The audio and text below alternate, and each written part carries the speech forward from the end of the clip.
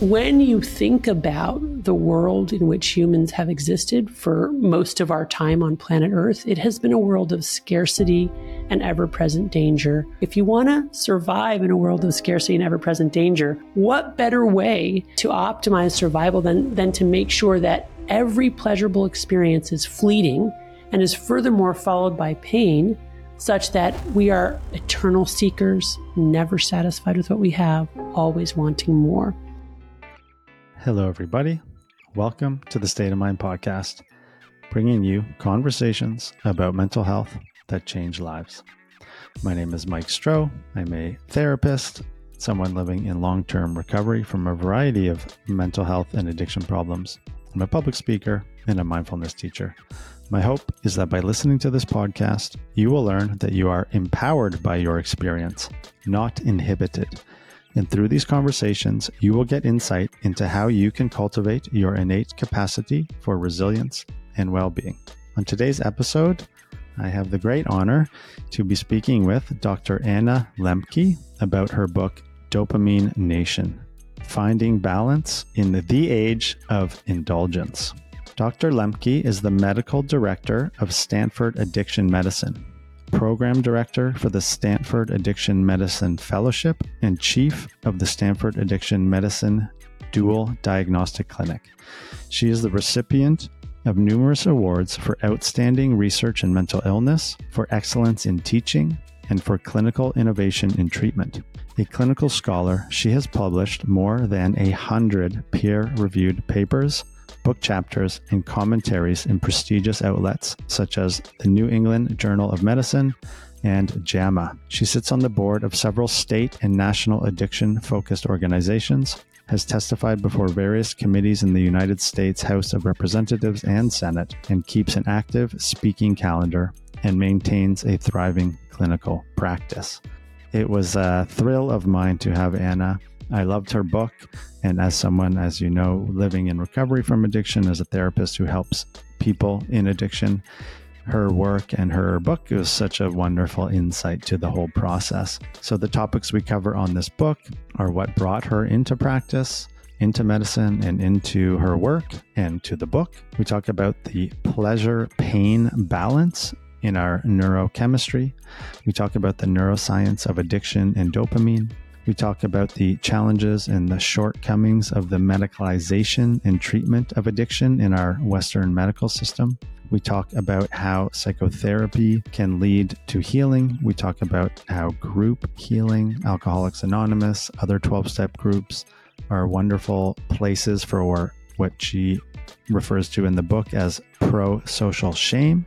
We talk about the importance of radical honesty in recovery and also as clinicians and healthcare providers. We talk about her experience of working the 12 steps of Alcoholics Anonymous and how that impacted her life, and a few other topics. I think you will really enjoy this conversation. Anna is a wealth of knowledge, a wise human being, and a lovely person who shares all of these experiences.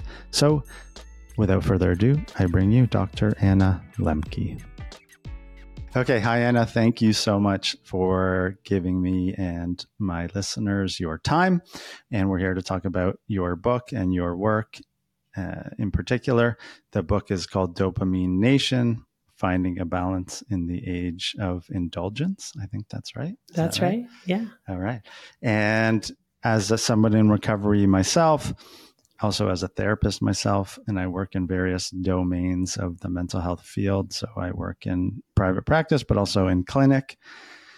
I have a brother who lives with schizophrenia. And so I'm very familiar with the whole world of all of this. And I think in the book, you do such a lovely job at sort of mashing together so many different perspectives, including your personal one, which I think I was often touched by throughout the book as you kind of referenced how some of these things relate to you.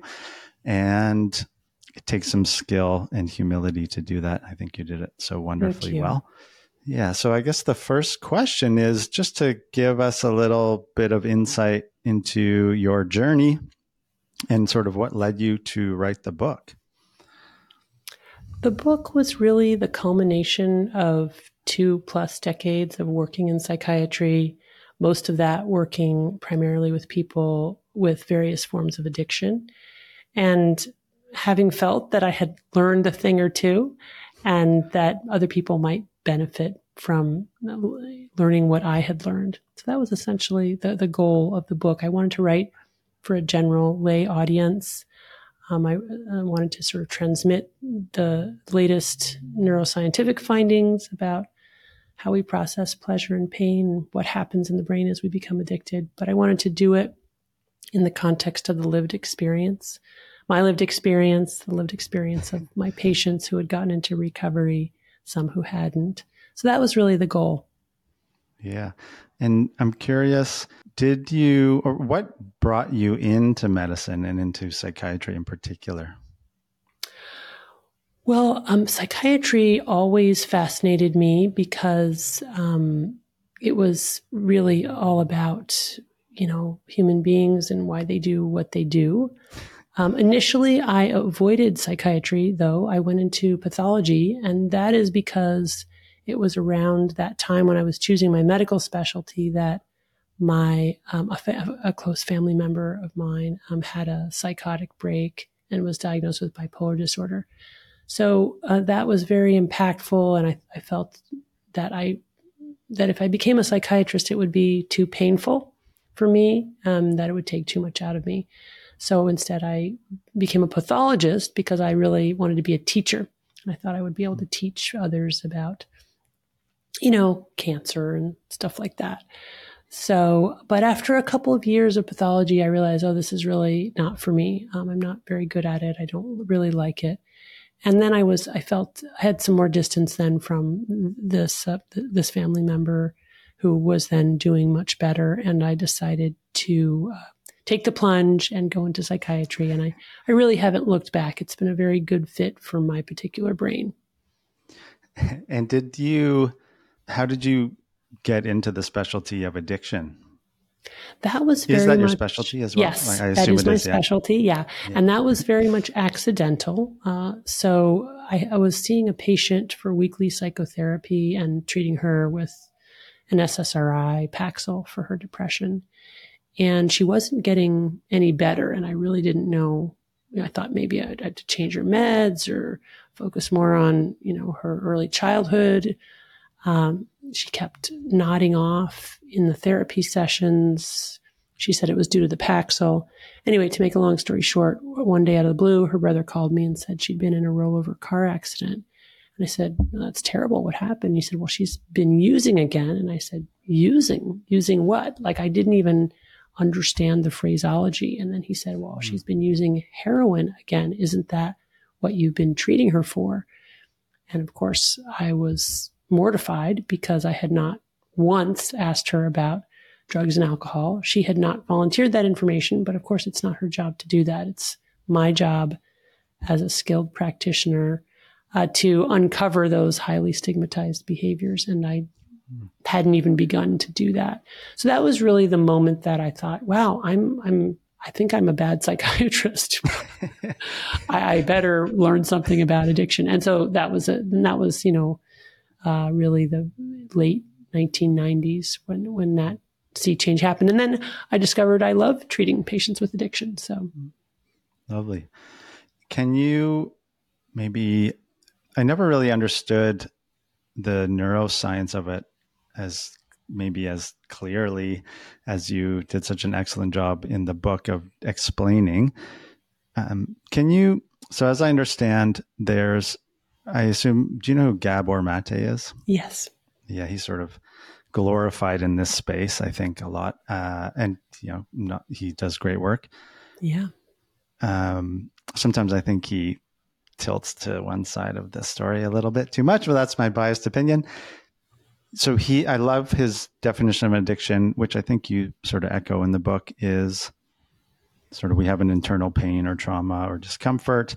We seek outside substances to medicate that or to make the pain go away. And regardless of the negative consequences of our behavior, no matter how much we stop, or how much we want to stop, we can't. And then I heard recently, I think a colleague of yours or friend, I'm not sure, Andrew Huberman described addiction as the narrowing of things that bring you pleasure. Mm-hmm. which I thought those are two kind of nice ways of describing it, because oftentimes people aren't in so much pain that, Right. Mm-hmm. and you give a couple examples of that in the book as well. I guess, where do you fit on that understanding, or how do you apply that to different cases and different people in different situations? Yeah. Well, I mean, I guess I'll first start by pushing back a little bit on the Gabor Mate definition that you quoted, because that conceptualization is what's sometimes referred to as the self-medication hypothesis, which was originally postulated by Sander Rado, a European psychoanalyst and an acolyte of Freud, who came up with the idea that, the reason that some people can't use substances like alcohol in moderation is because they're self-medicating an underlying psychiatric disorder or emotional problem or psychological distress. And if we could just address that underlying problem, then they would stop being addicted. The problem with that is that it is true that some people begin using substances or engage in addictive behaviors to self-medicate, an underlying problem. But a lot of people who get addicted don't do that at all. And they get addicted because they started using a substance to have fun, or they were curious, or their doctor wrote them a prescription for it, and so they were exposed to it. And the point here is that there are actually lots of doorways into using addictive substances and behaviors. And frankly, one of the biggest risk factors for addiction, especially in our world today, is simple access. If you live in a neighborhood where drugs are sold on a street corner, you're more likely to try them and more likely to get addicted to them. And even if you don't particularly have genetic vulnerability to addiction, in today's world, almost anybody can get addicted, especially to digital media, digital content, and digital devices. So I really like to emphasize that it's true that, underlying trauma or psychiatric illness or psychological distress can be the doorway into addiction. It's not the only doorway. And frankly, you can have the perfect upbringing and the perfect family, the perfect job, a great house, everything you ever wanted, and you can get addicted. So I just like to really emphasize that. In terms of the, Andrew Huberman's comments, the sort of narrowing of the focus. Yeah, I mean, I think that really captures very nicely the ways in which addiction is the gradual process of overvaluing certain short-term rewards and losing sight of other long-term rewards, especially those that don't immediately make us feel good, but that require the investment of time, energy, etc., over very long periods of time. So this kind of what's sometimes referred to as temporal discounting, or a shortened temporal horizon, which is very much like limbic brain or lizard brain, survival mode, must get this thing right now because it's fundamental to my survival. So addiction is in many ways the brain confusing the object of desire for something that is necessary for survival, when in fact it's not only not necessary, but it's actually leading to our demise. And I think that maybe is a nice lead into the pleasure-pain balance, which you did such a good job of explaining, and it was super helpful. Can you kind of describe that for everybody? Sure. So in order to understand what happens in the brain as we become addicted, I like to use this extended metaphor of a pleasure-pain balance. Imagine that you have a teeter-totter or seesaw in that reward circuit in our brains. And that represents how we process pleasure and pain. Because one of the very interesting findings to me of the last 50 to 75 years of neuroscience is that pleasure and pain are co-located. So the same parts of the brain amazing. It is really interesting, right? It is, that we're processing pleasure and pain in the same way. And in many ways, if you're going to kind of really capture this idea of homeostasis, this metaphor of a balance, when we experience pleasure, the balance tips one way. When we experience pain, it tips in the opposite direction. And there are certain rules governing this balance. And the first and most important rule is that the balance wants to remain level to the ground, or what neuroscientists call homeostasis. In fact, one of the main driving forces for all living organisms is to maintain and restore homeostasis, so that with any deviation from neutrality, our brains will work very hard to bring that balance back to a level position. So for example, I read a romance novel, eat a piece of chocolate, watch a good movie that releases dopamine, our reward neurotransmitter, in a dedicated circuit of the brain called the reward pathway. My balance tilts to the side of pleasure. But no sooner has that happened than these neuroadaptation gremlins hop on the pain side of the balance to bring it level again. The gremlins represent this process of neuroadaptation, which is the way that our brain adapts to that increased dopamine firing. For example, downregulating dopamine production, involuting postsynaptic dopamine receptors, all of which is in the pursuit of decreasing dopamine transmission back down to tonic baseline levels of firing. But the thing about those gremlins is they like it on the balance, so they don't get off as soon as we're level. They stay on until it's tilted an equal and opposite amount to the side of pain. That's the come down, the hangover, the blue Monday, or just that moment of wanting one more piece of chocolate, even while I'm still eating the first one, wanting to watch one more TikTok video, even before the first one has ended, being unable to push the stop button when it says next episode on my Netflix series, right? That kind of craving is created by that sort of temporary or transient dopamine deficit state represented by the gremlins on the pain side of the balance, staying on until we're to the side of pain. Now, if we wait long enough between use, those gremlins will hop off and homeostasis will be restored. But the key here to understanding what's happening in the brain is that for every pleasure, we pay a price. Sometimes we're aware of it, an obvious hangover. Sometimes it's outside of conscious awareness. But what goes up must come down before going back to that level position.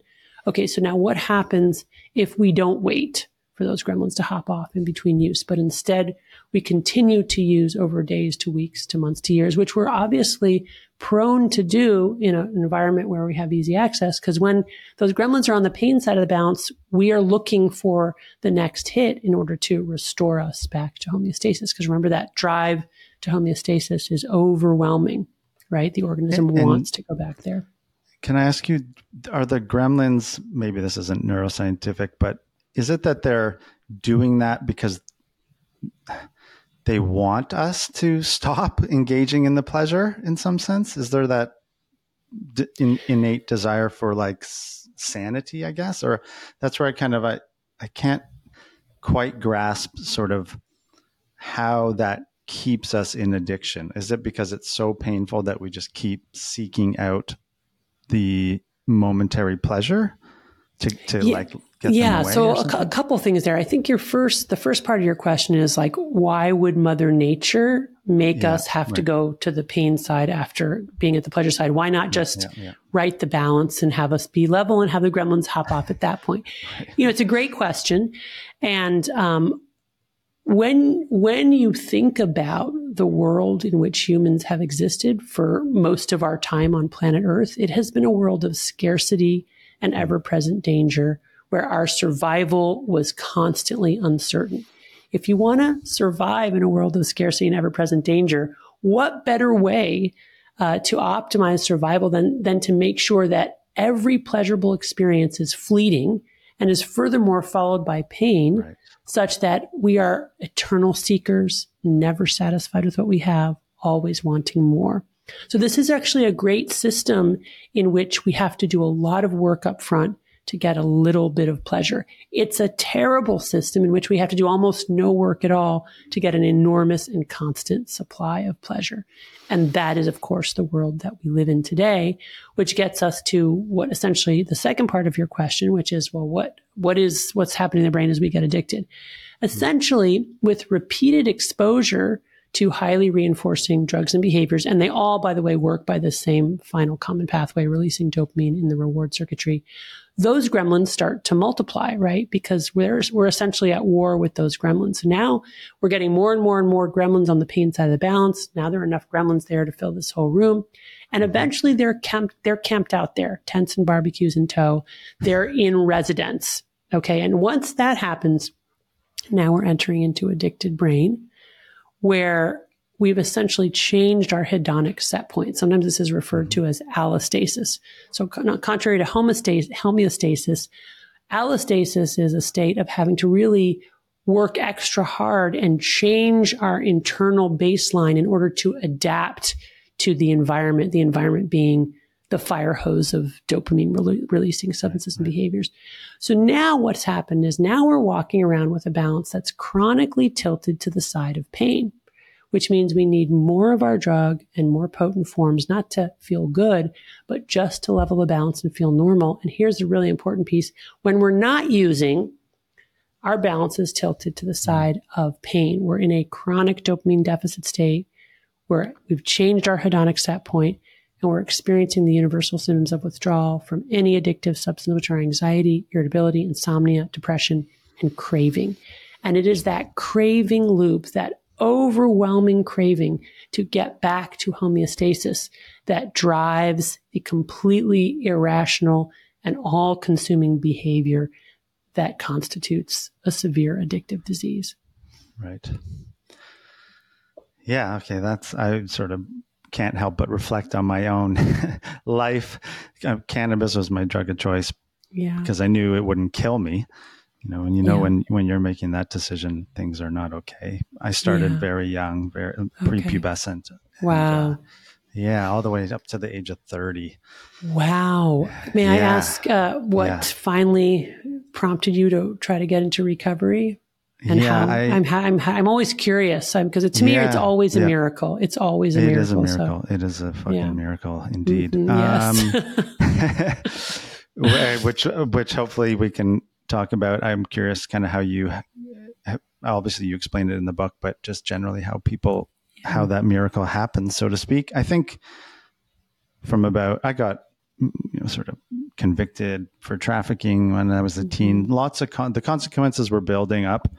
I think I don't seem to be getting emotional right now about it, but when I always do. I from a little kid, whenever they asked you, what do you want to be when you grow up? I said, I want to be a dad.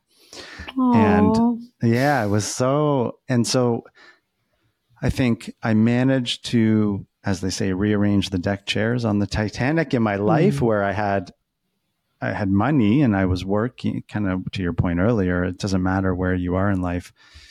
And then I got married because I thought that might fix me, so to speak. I convinced myself and my wife, who I'm still married to today, it was a good idea. And then that was and I was lying to her and that house of cards was kind of crumbling and the lies and the deceit.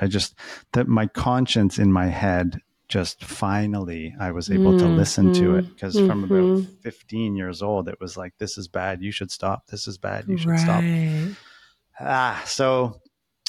So I asked a friend who I used to rave with, and he was an addiction counselor at a treatment center. And I thought, if that guy could get better, then I have a chance. And and then I just remember he gave me a big hug. He said, it doesn't have to be like this anymore. And it was beautiful. And that was sort of I guess that was about almost 12 years ago. Wow. And so still married, lots of Al-Anon and AA and therapy and the whole nine.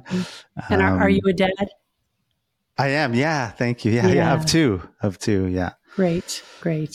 Yeah. That's so wonderful. I reached my dream, and the other dream is having conversations like this. Nice. Which sort of brought all me the back good to things school that come with recovery. Yeah. And so as you were describing the balance, I guess it just becomes more and more clear neuroscientifically to me just how many gremlins were in my brain, and I just, like you said, it was just about feeling normal and okay. It wasn't even about feeling happy. Right. Yeah. Just getting caught in it, And then it's so hard to get out. Then even when you do finally see it, it's not easy. You have to abstain for long enough for those gremlins to get the memo. Okay, we're not doing this cannabis thing anymore. I guess I can get off the seesaw, but they do it reluctantly. So, but thank you for sharing that. I think it's just so powerful, and it's amazing. I mean, it's an amazing life accomplishment. It is. It's sort of that idea, though. I remember my sponsor saying only addicts want a pat on the back for things normal people do. So it's like the balance of like, yes, it's an accomplishment and, Right. But but I it love is it. a That's miracle. the humility, right? That comes with Yeah. something like having to face off something like that in your Yeah. life. It's that kind of humility is a Oh, great thing. So for sure. And maybe that's a nice segue into another question here I want to ask you in terms of actually maybe two. I'll start with yeah.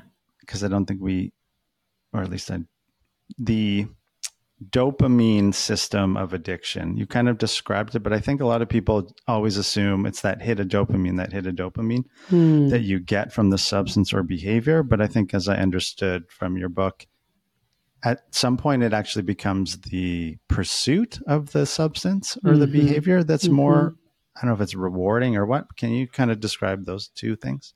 Yeah. Well, I think the pursuit of the substance and to some extent for some people, the hiding can really be part of the reinforcing Mm-hmm, aspect of it, mm-hmm. that kind of whole double life thing, that Yeah, rebel, yeah. that I have this thing that nobody else knows about, that nobody else can control.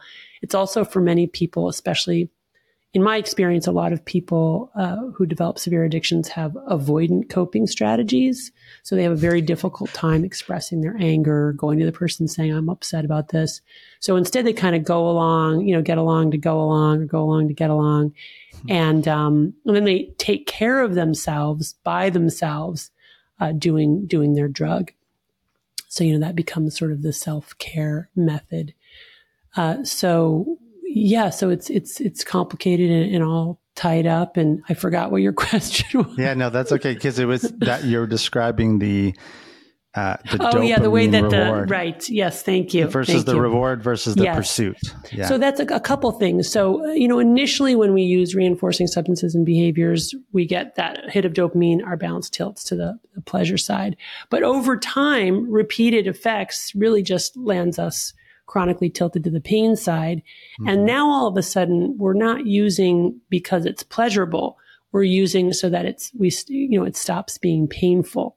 And the craving is then what is driving it, even absent any pleasure. So a lot of people with severe addiction will tell you, I hate this substance. I hate this behavior. I don't want to do it anymore. And yet I cannot stop. So that's part of it.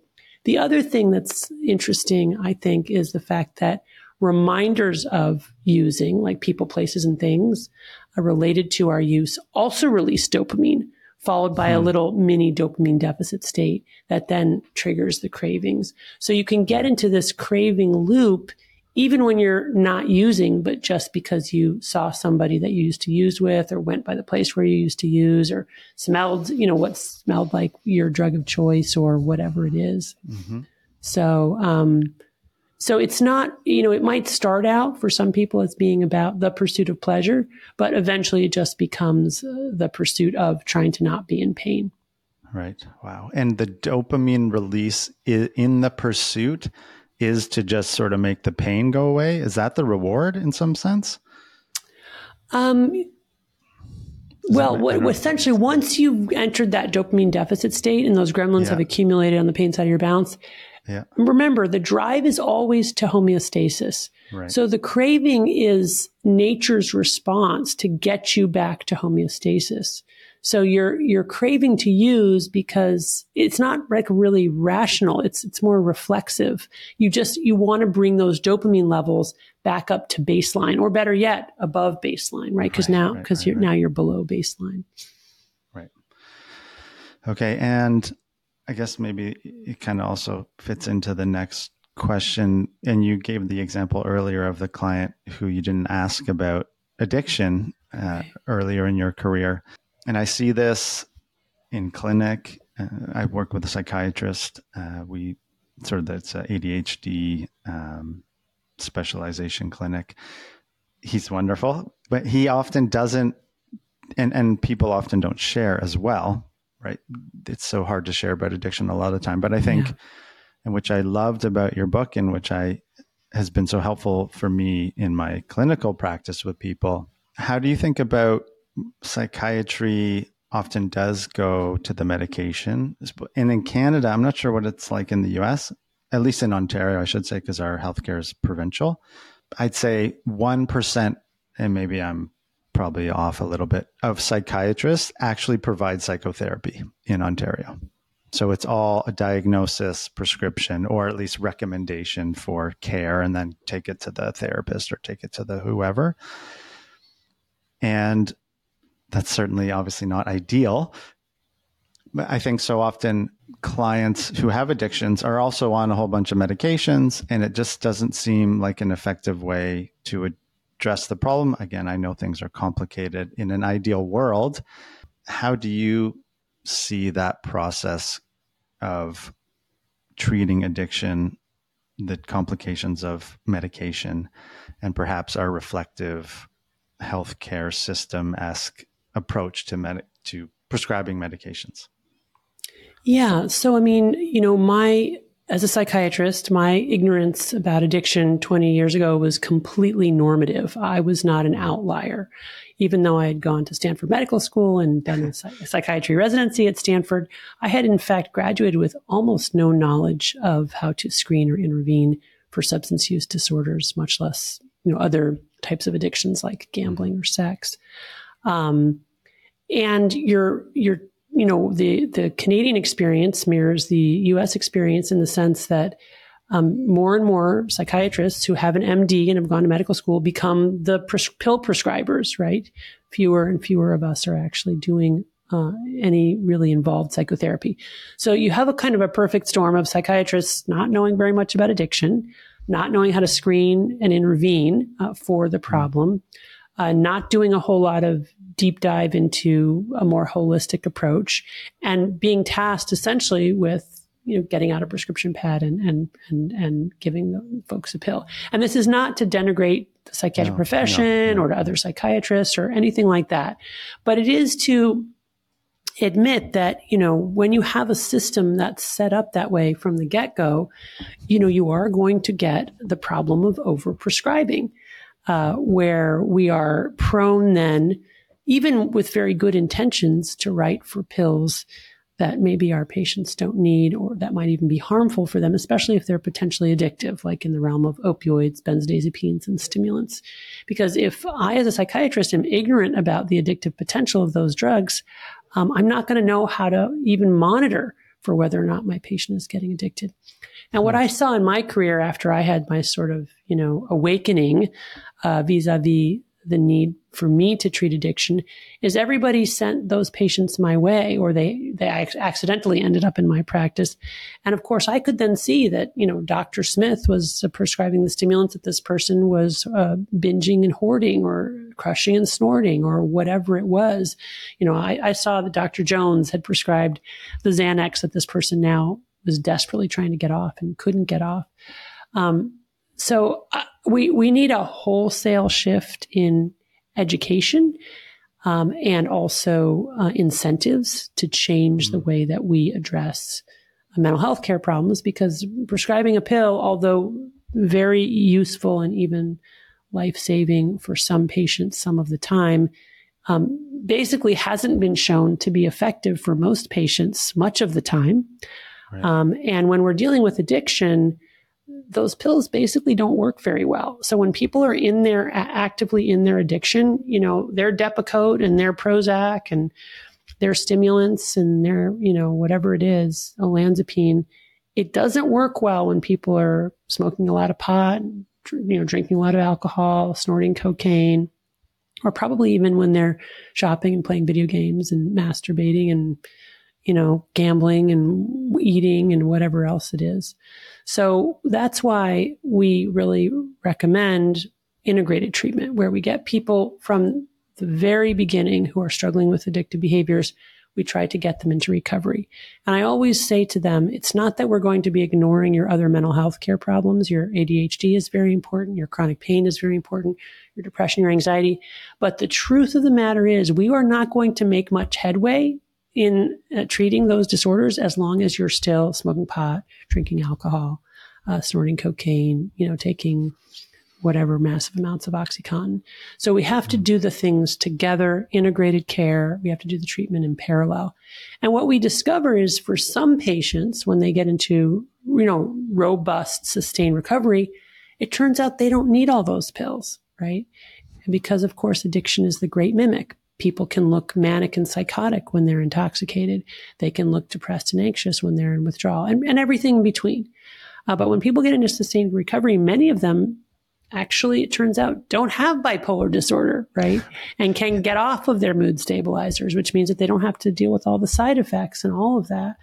So it's super important that we address these things simultaneously, that we do a better job educating mental health care providers about, the relationship between addiction and other psychiatric comorbidities. It's basically a feed-forward cycle. People with psychiatric illness are more likely to get addicted, and people who are addicted are more likely to have psychiatric illness. It goes both ways.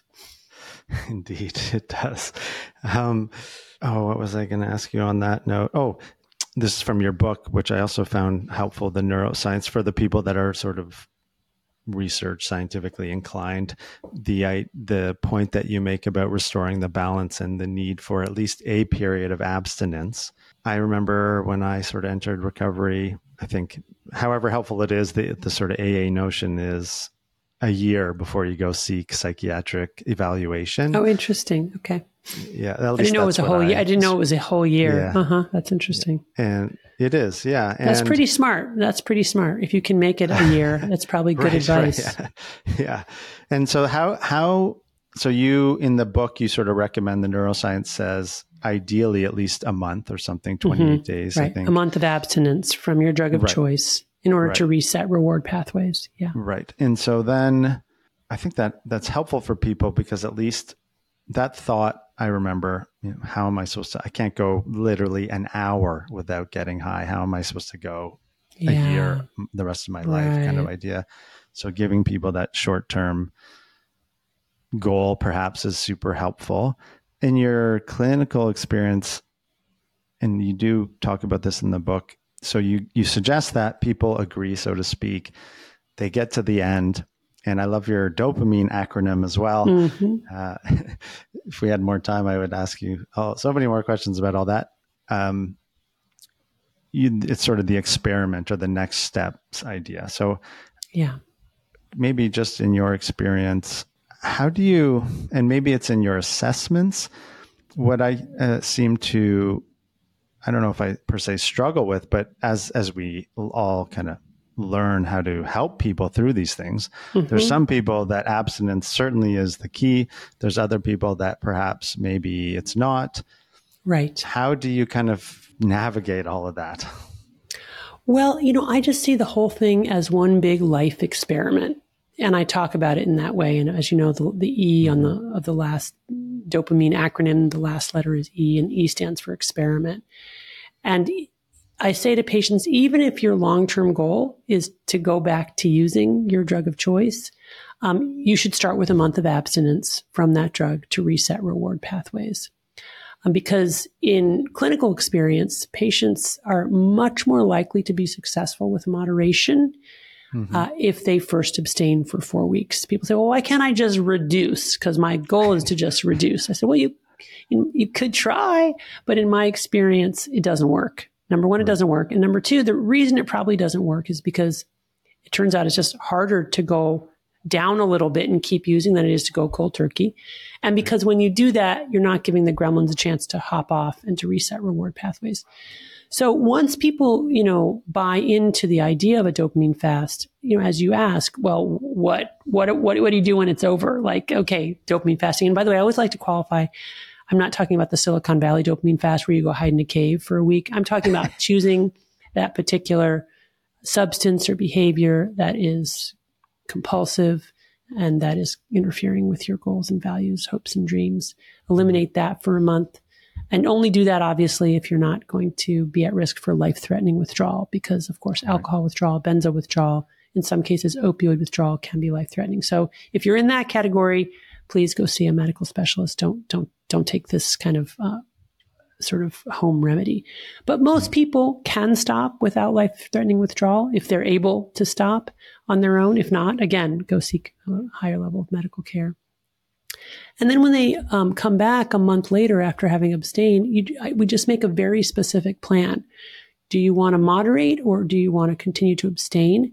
We do that, by the way, after we've done a pros and cons list. So like, well, what was good about not using? What was bad about not using, right? The good list is usually very, very long. Less anxious, less depressed, less ruminative, slept better, more present, got more done. The bad list, though, usually is topped by two things. Was really bored, didn't know what to do with all the time on my hands, and couldn't hang out with my friends because all my friends use. And those are real bad things. So talking about those. And then the question is, okay, well, long list of good things. Do you want to go back to using in moderation, or do you want to go back to using, or do you want to, continue to abstain? Honestly, the first time around, most people want to go back to using.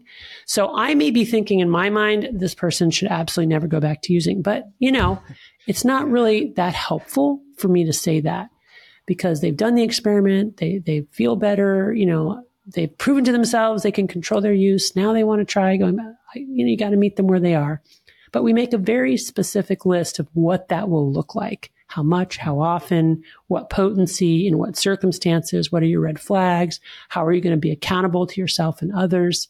And then they come back and we say, well, were you able to stick to it? And if they're repeatedly not able to, then eventually you get to the point where you're like, it looks like moderation is not working for you. Or sometimes the discussion is even, well, moderation is working. You're able to do it, but you don't seem very happy doing it. Like it's so much effort. Maybe it's not worth it. And some patients will say that it's not worth the effort, rather just abstain. So then, you just work in that way. Thank you. And maybe this kind of leads into the recovery process. Often you have the notion of radical honesty, and I'm very fond of the 12-step process. I'm also fond of other approaches. Radical honesty is step one. The principle is honesty. And I'm curious how you navigate, which you also did such a lovely job describing in the book. And I think this is hard for me as a clinician, the sort of self-disclosure stuff around how we share our experiences in a way that's helpful and informative as opposed to self-serving. And I think the field, maybe if it doesn't take too long, a little history on why, to me, it just seems counterproductive for the therapist to be a brick wall. And you often hear that often, maybe not a brick wall, but where they're very sort of nothing is said about them. Right. There's a whole philosophy behind that. So I'm curious how you see the radical honesty in terms of, I think you even mentioned in the book, it's a preventative measure to addiction, I think. And I think you gave the family example. You had the chocolate bunny story, which is great. Maybe I'm too honest with my kids because I'm very sensitive to the honesty piece. So there's the personal honesty and how that fits into recovery. And then maybe more as a clinician or just a human being, how do you see the concept of self-disclosure in psychotherapy and in helping people? Yeah, well, thank you for that. I have been greatly influenced by Alcoholics Anonymous and other 12-step groups in my psychiatric career, and have come to see the incredible value of people sharing in a judicious way when they've struggled with something similar to a person who is really in the midst of a crisis. And, and as such, over the course of my career, I have moved further and further away from this idea that we are a blank wall and that we are just like a Teflon that their stuff bounces off of, and really more braced in this idea that we couldn't really hide ourselves if we tried. Like there are so many ways that we are present.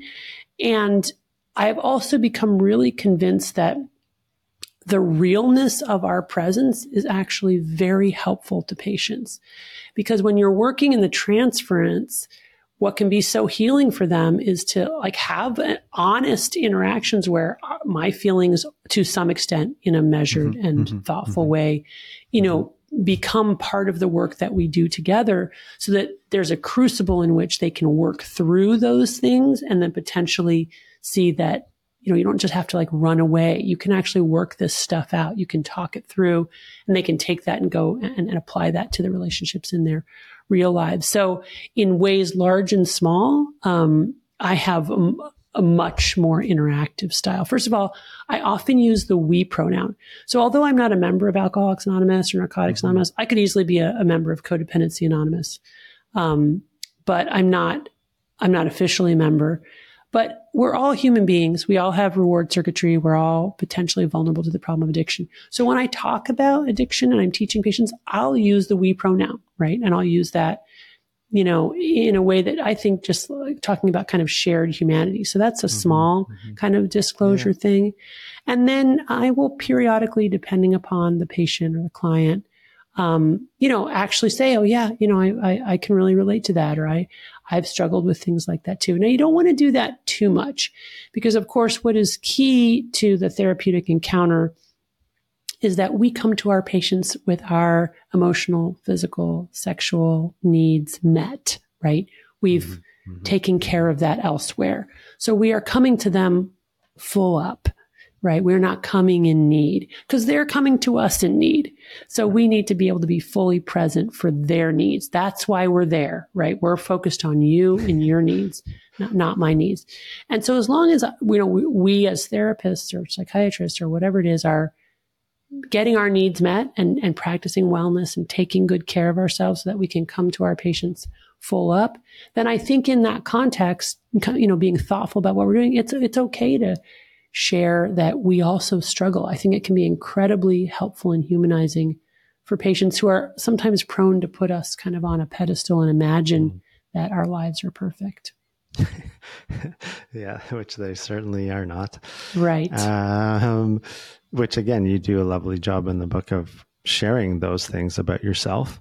I'm curious, as we sort of get to the end here, this idea of pro-social shame, which I love. One of my teachers actually in Ontario, MDs can provide psychotherapy, which is wonderful. It's also very rare if they have a specialty. I have a teacher, she's an MD. She provides mindfulness-based groups through OHIP, like through our, which is just what a miracle that is. So I've been taking sort of mindfulness-based stress reduction I've taken with her. She provides a couple other ones. And in that context, there's some pro-social shame, right, in group healing and that kind of thing. Outside of AA, and I struggle with this with clients too, because so much of the healing from addiction is pro-social shame. And actually, I lost my thought. That's where I learned about pro-social shame from Heidi, Dr. Walk.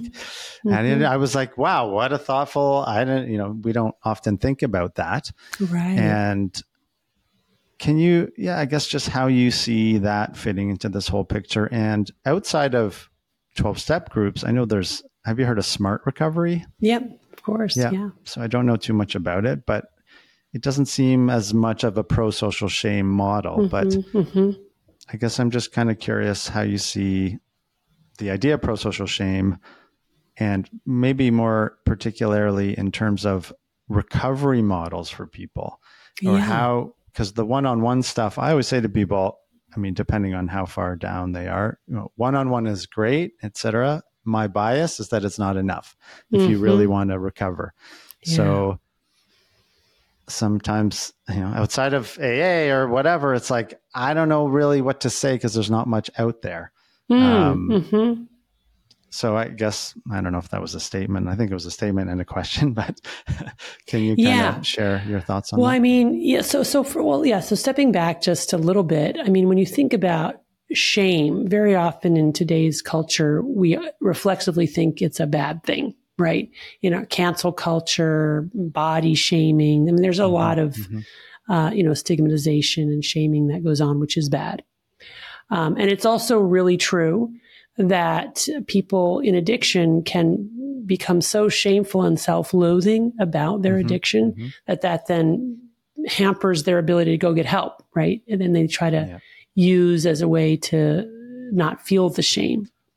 But I think it's really important to acknowledge that shame is a necessary emotion. And if we didn't feel shame, about things that we were doing or that we might do, there would be no incentive or deterrent to doing those things. Sometimes people talk about guilt is different from shame.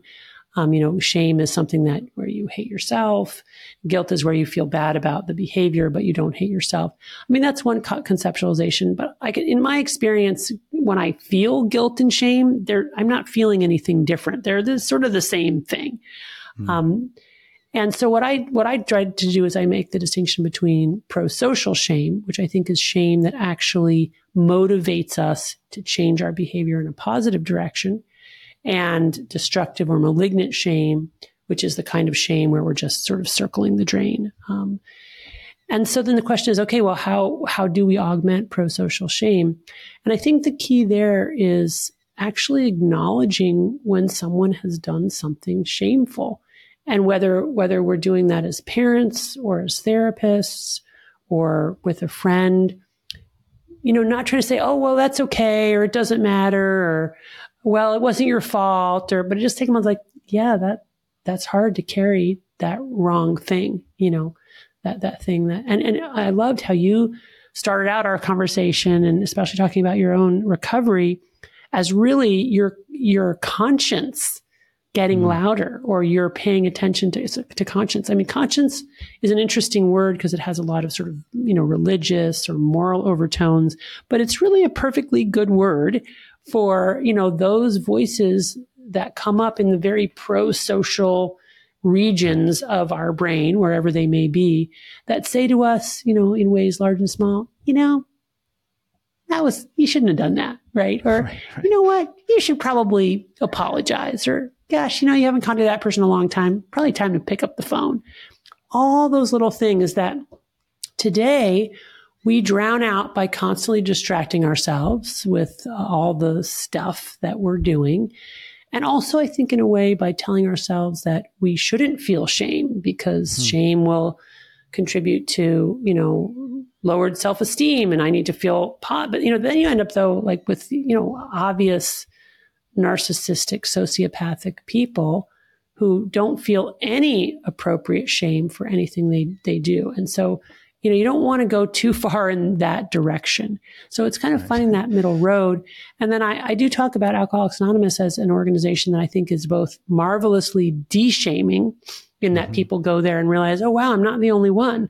And this person telling their story, like, that sounds exactly like my life. And I thought, I was so malignant or so special in a way, so especially awful. Yeah. But it turns out, oh gosh, this is the same thing happened to me. So wonderfully de-shaming. But on the other hand, Alcoholics Anonymous really leverages this pro-social shame by saying, okay, those are the things you struggle with, but now here's something you can do differently, starting with being radically honest, working the steps, getting a sponsor, being of service, and it doesn't turn people away when they've relapsed, right? In fact, a relapse strengthens the community because you come back as a newcomer and you tell your story again. But they will shame people, for example, not telling the truth or potentially not adequately working the program, right? Yeah, and so it's a way to leverage that very nuanced emotion of shame to bring people into the fold and push them, into recovery, which is working for millions of people around the globe. Yeah. So it's not for everybody, that's for sure. And some people experience it as negative, and that's always sad. Yeah. But it in terms of that, that sort of piece of it, I think Alcoholics Anonymous has really figured it out. Yeah. Wonderful. Thank you. Okay. And maybe my last question is personal, but you shared in the book. I'm very curious, and I do this with a lot of clients who are not addicts or alcoholics or whatever, struggling. You talk about how you went through the steps with your supervisor, and in particular, the fourth step, you talk about your mom. And can you just share with people a little bit about how sometimes you hear the opposite of resentment is gratitude, which I'm not sure. I guess because I'm a 12-stepper and whatever, but I think the opposite of resentment is responsibility. And so you do such a great job in the book, again, of describing your experience with the 4-step and your mom. Can you maybe just talk a little bit about what that was like and how that helps you on a daily basis? Yeah, thanks for asking. Not many people ask me about that, actually. So, I had done a ton of psychotherapy in my life trying to resolve my conflict with my mother, which had been ever since I can remember, from the earliest times. She and I were just like, oil and vinegar. We just couldn't make it work. Both really kind of wanted it to work, but we just couldn't get along. Maybe too similar. I don't know. And what I discovered in retrospect was that much of that psychotherapy, although helpful in some ways, also really got me to nurse my resentments, right? To cling to my resentments, to have this narrative in which I had been victimized by her in a variety of ways. And in essence, kind of just worsened the rift. I'm not blaming it all on that psychotherapy. There were other reasons there as well. But it was really only in working the 12 steps with my supervisor at the time and really being, radically honest about my character defects and what I had contributed to the problem, that I had this aha moment that I hadn't had in all those years of individual psychotherapy. And it was really the realization that, wow, I am at least 50% responsible for my not very good relationship with her. And it was just a huge, huge turning point. Just the realization, the ways in which we create these narratives, and then our behaviors perpetuate our perceptions, right? We shape our reality to fit our vision or view of the world. And that was the first time that I was able to kind of let go of that really maladaptive view of the world, own, my own contribution. And then amazingly, the knot starts to unravel, and I'm able to both forgive her and forgive myself and develop, what is not a close relationship, but is a much more respectful, kind relationship. Before it was like every encounter, we would both leave with more barbs in our skin. And we don't do that anymore. And it really wasn't until I was able to see what I contributed that I was able to break that pattern. I don't know if she even really knows what happened. I mean, she's read the book, obviously. She said that I described it accurately, that I got it right. But which is nice. That is nice. That she was able to read it and say that.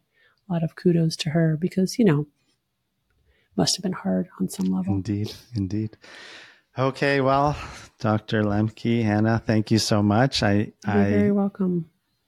Selfishly would like to talk to you for longer. I know, me too. It's been really good to talk to you. It's been lovely. So nice, the book is Dopamine Nation, Finding Balance in the Age of Indulgence. And just a sincere, heartfelt thank you so much for your work, and also for agreeing to do this and spending the time talking to me. So thank you so much. My pleasure. Thank you so much too for your work and for having me on your show. Okay. Take it easy. See you later. Bye. Bye.